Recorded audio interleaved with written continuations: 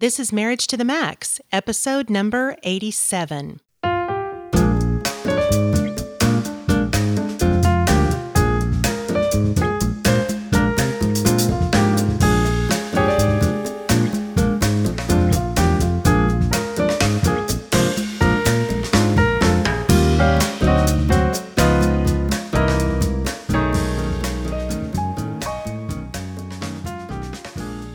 Hello, and welcome to another episode of Marriage to the Max. Howdy there. I'm your host, Kelly Hurst. This is Brett Hurst. And we are marriage educators and co-founders of Home Encouragement. And this podcast is designed to help you take your marriage to the next level. I am married to the host. And I'm married to the co-host, the bestest host. Well, today's episode is called Odds and Ends. Odds and Ends? Odds and Ends. Odds and Ends. That's right. What an odd name.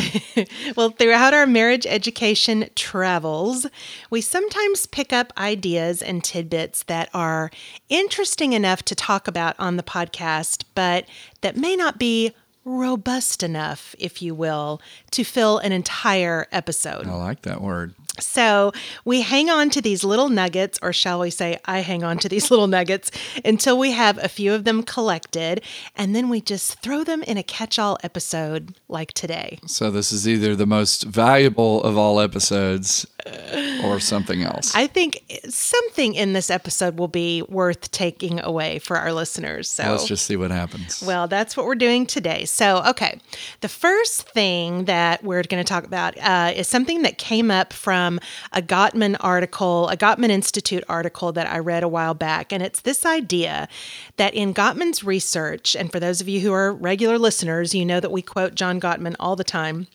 But in his research, he has found that the idea of the big romantic gesture may not be all that it's cracked up to be. Okay, so you're saying the big deal, big blow it out romance efforts are not always as significant as Hollywood would make them to be, or we would make them to be. Right. And so before I kind of unpack that, I'd like to ask you, Brett, what comes to mind when you think of like a movie moment or in a TV show or something that is just like this over-the-top grand gesture?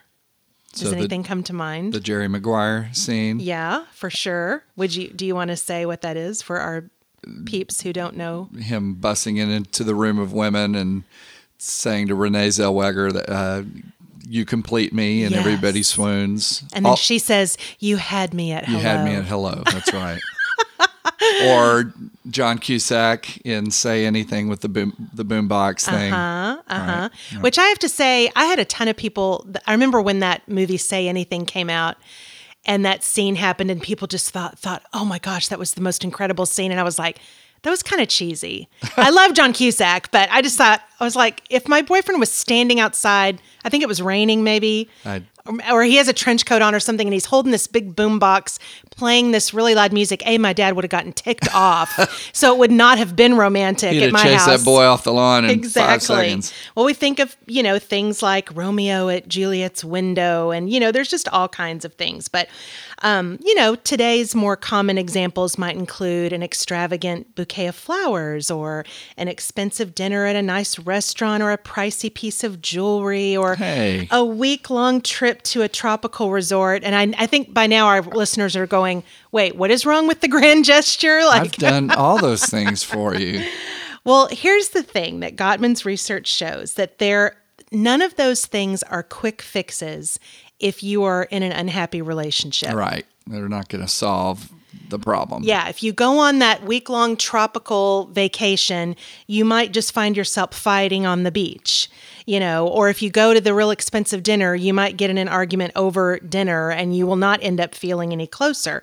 I remember a particular couple, and this has been years and years ago, but they were really in a bad place in their relationship. They actually ended up divorcing. But while they were still married, someone had recommended that they take a second honeymoon, and so they did. They booked like a week-long trip to some awesome place in Mexico and went. And when they came back, I think they were worse off than when they went, because I think psychologically they thought, if we can't even have a good time in a place like this, paradise. If paradise can't fix this, then we're in big trouble. Then we're in big trouble. And I think they were actually worse off when they came back from that. So here's what Gottman says. He talks about reconnecting with your partner. Think small and think frequent. Turn towards your partner. We say this all the time. So it's the little things. It is the little daily things. Mm-hmm. It's turning toward the smallest bids of connection. It's wives, tell him how much you appreciate everything that he does. Yeah, that's bigger than the big grand gesture. Huge. Guys, tell her how pretty she looks. She needs to know that. Mm-hmm. Celebrate the small successes for each other. Show up for each other in the little everyday kinds of challenges. You look pretty right now. Thank you. With my yoga pants and my ponytail. Oh, I like your ponytail. But, it's those everyday moments that over time, they actually can eclipse the bigger romantic gestures. So it's the ongoing, consistent, it is day-to-day things, the slow burn. Yeah, because when you do that, you build up a wealth of positivity and connection in your relationship. And so when you do the rare grand gesture, it's fully appreciated and it's fully experienced. And it's not like an attempt to try to fix things. Well, my goodness, I could have been saving all kinds of money. This is what I want to say. Do not misunderstand. I'm not saying don't do grand gestures. Well, that's what I hear you saying. No, you're twisting my words. That is not what I'm saying. I'm saying that Gottman says, blame it on him, that if that's what you're trying to do to fix the relationship, you'd be better off just trying some small things every day. So you still want to go to Florida next year? Yes, I do. Okay. Yes, that'll be a fun trip. All right. So the second thing I want to throw out in this little odds and ends episode is this is a nice rule of thumb to start thinking about. When you are making a negative attribution to your partner, in other words, when you're noticing, say, a little annoying character flaw in your spouse. I would never do that. Yeah, I never do this either, but assume that we did. Then try to see that a similar trait in yourself. So, for example, at our house, and I know we've talked about this on the show before, but Brett, you have a wonderful habit of leaving kitchen drawers open. I don't know why that is. I just don't want to completely close the deal, I guess. But now you've bought that little tray where you can stick your forks and knives. That's true. And we don't even have to use the drawer. Well, there are other drawers in the kitchen, but I end up kind of following you around and just closing the drawers. Now, I could get really annoyed by that if I wanted to. But then what I do is I remind myself, Kelly, you don't put the cap back on the milk. Ever. You never put the cap on the milk. And I'm sure I've defended myself on this show before, but there are people who know what I'm talking about when I say, when I pour my milk into my cereal, the time that it takes to put the cap back on and put the milk back in the fridge means my cereal's going to get soggy. And I want it to be crisp. Hey, at least my leaving the drawer open thing does not lead to botulism.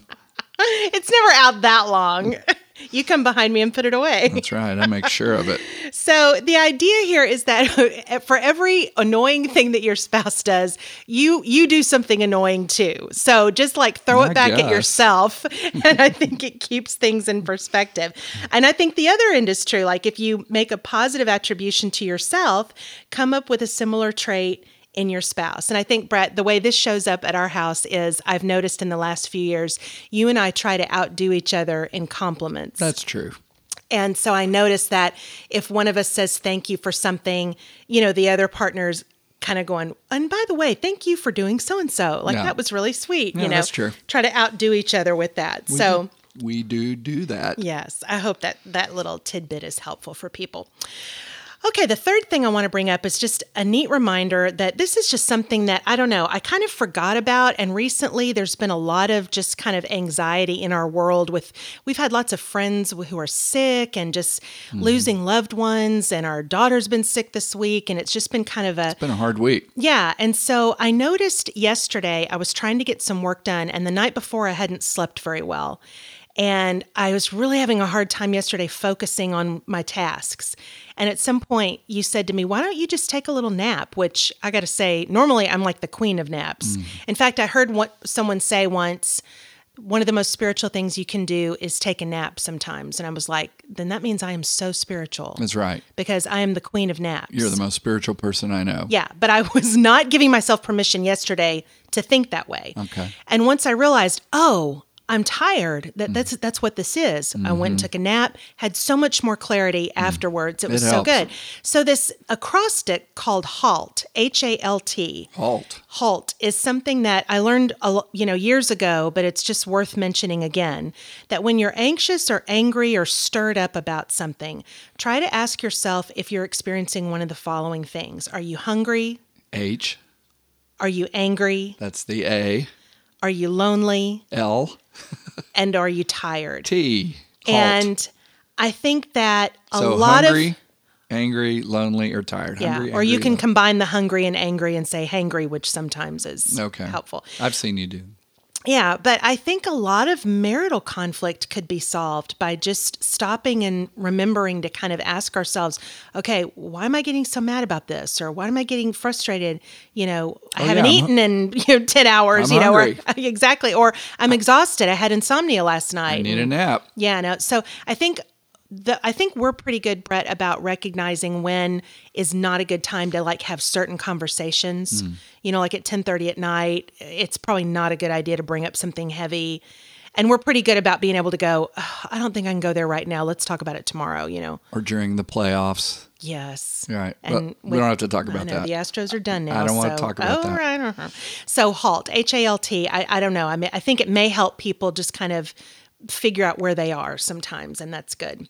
And then the last couple of things I wanted to share are just two quotes that I've been saying a lot because they really resonated with me. And one is from Hawkeye from MASH, Alan Alda. Alan Alda. Okay. He said this on very distinctive voice. Yes, Alan he does. Alda. I love his narration voice. But he was on a podcast recently that I was listening to, and he said this: when it comes to communication, be a partner in communication, not a target in communication. That's good. And don't treat the other person you're in communication with as a target. And I just think right now in our culture, all of us could really use this refresher to remember the art of dialogue and not debate, which seems to be all anyone wants to do these days. Everything's is just about debate. Seek and destroy. Yeah, and let me tell you why I'm right and why you're wrong, And I just liked that idea of thinking about being partners in communication, meaning we have equal voices, we have equal thoughts and feelings, and we're working these thoughts out together. Yeah, and not a target in communication. So thank you, Hawkeye.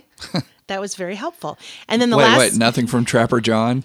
Well, I haven't heard anything lately, but I do love Trapper John's character on MASH. So, And then the last quote that I want to share is from Bob Goff, and I heard him say this at a conference earlier this year, and I swear I have said this to so many people, and it's this: quit trying to be God's lawyer. A, he doesn't need one. And B, you're no good at it. I love that line. I do too. It's so brilliant. God doesn't need a lawyer. He doesn't. And I've said that to so many people, and it just really gets to the heart of, trying to defend God or something. And I think God sometimes goes, you're not doing this very well. I don't need that, So what's that got to do with marriage? Well, I think sometimes, I don't know. Well, I think we just want to be everybody's lawyer. There you go. I know that we do that in marriage. I'm thinking about other relationships and, conversations and stuff. But I think I think anytime we can sort of get a perspective on our own filters and our own motivations and everything, I think that just has to translate well into your marriage relationship. Right. Good individual growth here. And I'll add another one. Take a breath. Take a chill pill. Yes. Back to the anxiety thing. Everybody is just so plagued with anxiety and exhaustion, I think, that it just makes us kind of move from one irrational position to another. Yeah. And we just don't do enough reflection. Yeah, it's true. Take time to just relax, abide in God, and be still and know that He is God. That is very true and very helpful.